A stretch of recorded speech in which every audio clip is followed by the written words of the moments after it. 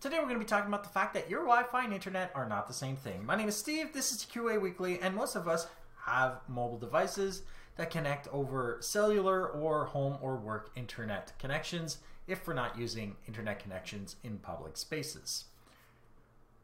Now, the problem with Wi-Fi is it's kind of a subject of confusion that I want to deliberately explain the confusion away today. I want you to understand the very premise of why Wi-Fi and internet are not the same thing. Starting with the fact that Wi-Fi itself is simply a wireless Ethernet cable. It is wirelessly connecting to an Ethernet network, and it has to obey all of the same rules as all networking. Meaning that in the perfect world where a router can address every single part of the subnet address book that it would have, basically all the connections that it could possibly address, you would not be able to connect more than 255 devices at once in any network under a single subnet, because that's all the space there is to address. That's it. So if 256 people try to connect, I know there's 256 slots, but if 256 tried, that last one couldn't because the router counts as the first one. And then there's only 255 available spaces, meaning that there would have been an attempt at 257 connections, which simply is not possible. So there's that. It still has to obey the same rules of networking. Now, Wi-Fi, unlike wired Ethernet, also has to deal with radio signal interference or electromagnetic interference, also channel overlapping from other wireless networks around. The more dense the population that you live in, the more wireless networking, the more issues you are going to have. Bad Wi-Fi does not mean bad internet, because radio signal interference is definitely a problem, and it will be more and more and more of a problem until they just simply figure out how to deal with all the interference itself. So wired internet connections are a lot better than Wi-Fi because of radio signal interference or electromagnetic interference. Range is also an issue because of all those radio signal interference and electromagnetic interferences that you can have inside of an environment. A wired connection tends to have a lot greater range than a wireless connection. We are basically trading usability for convenience. Wired connections are not convenient if it's a mobile device, but you are susceptible to all of the other problems that convenience has with it.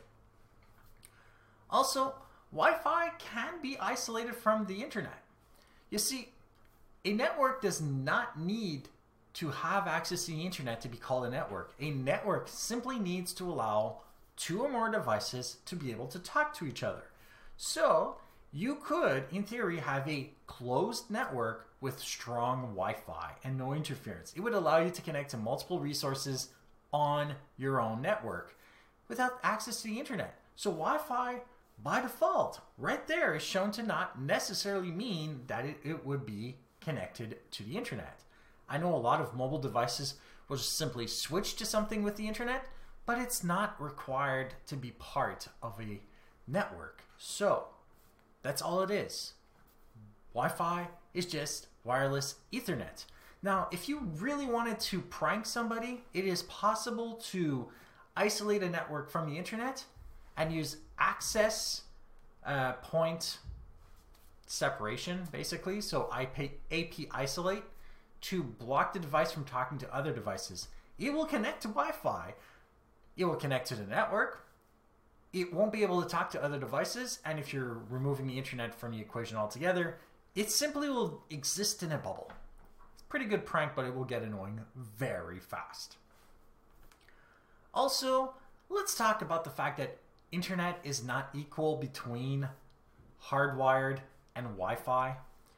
See, because of all of the issues that we can have with interference and range issues that have to do with Wi-Fi, it is possible for Wi-Fi to be complete junk while hardline internet is fine.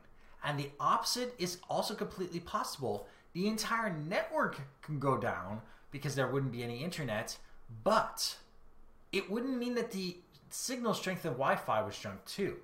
Because of this, it is possible for you to have issues with Wi-Fi while still be able to use your computer. And to be able to diagnose the internet, just about every ISP out there will ask you to physically connect to your router or your modem to make sure that you're actually experiencing a downed internet connection, which a lot of them can detect from their own side by connecting to their modem.